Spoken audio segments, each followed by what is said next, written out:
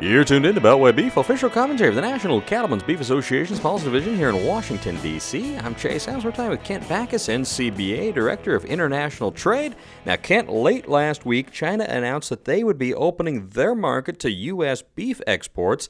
Let's talk a little bit about why that market was closed in the first place and the steps that the U.S. beef industry, along with our government, have taken to resume beef trade. Well, this really all started with the cow that stole Christmas back in 2003, and we saw a lot of our export markets close overnight.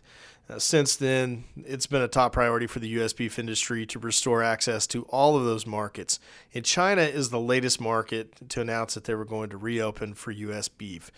This is a big development considering it's taken 13 years and a lot of education on the part of the U.S. beef industry, not only the safety but the quality of our product, to really help address all those concerns that China has had. So we've worked very closely with our government, with the Chinese government, and with the consumers in China to make sure they understand exactly how safe our product is and why we should be able to export to their market. Now, for U.S. cattle producers, this, of course, is great news, and as you say, something that we've been working on for over a decade. Once fully implemented, that Chinese market holds tremendous potential, and they've got a growing middle class that's demanding high-quality protein. You're exactly right. I mean, when you look at China's population overall, it's 1/5 of the world's population, with a middle class that's larger than the entire population of the United States. This is not only a population that wants protein, they want beef. And beef demand in China has continued to grow, and as soon as we're able to get our foot in the door and be able to compete, we have a product that will outcompete all of the other markets that are there. So we're very excited about this development, and we want to restore full access as soon as possible. Now, we know that China has talked about traceability, and we also know that there are some next steps yet to do. So tell me a little about what those next steps look like and any kind of possible timeline.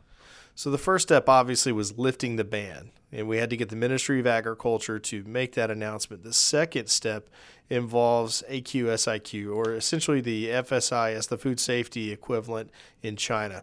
They're going to really set the terms of trade, which means what our product can and cannot contain, what methods of production we can use, and really we're going to have to negotiate all that. So it's really uncertain yet as to what the final product will look like going into the Chinese market.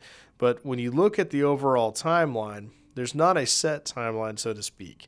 But when you look at how quickly China has worked with countries like Canada and Brazil to restore that access once they lifted their ban, I think this could be a matter of months. And this is definitely something that we're going to continue to push and ask our government to continue to make a top priority. Now, Kent, we've long held that exports add value to U.S. cattle and support our domestic market. All that brings dollars back to producers right here at home.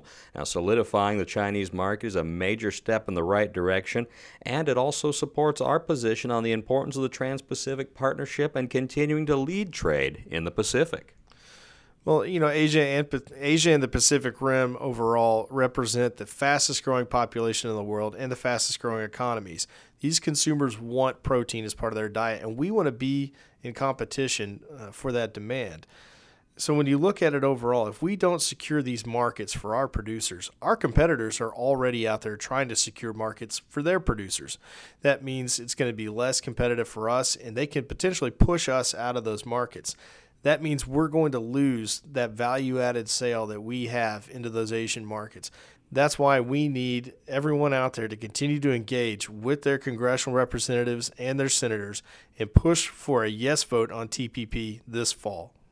Now, despite debate rhetoric, we certainly do have some good news on TPP, and it seems like we're seeing some good signs that this could come up in the lame duck. Well, we're certainly starting to see a change in tone from members of Congress, especially some in positions of leadership. Senator Orrin Hatch, who's had some of the strongest reservations about TPP, he recently said that there's a strong chance that we'll have a vote on TPP during the lame duck.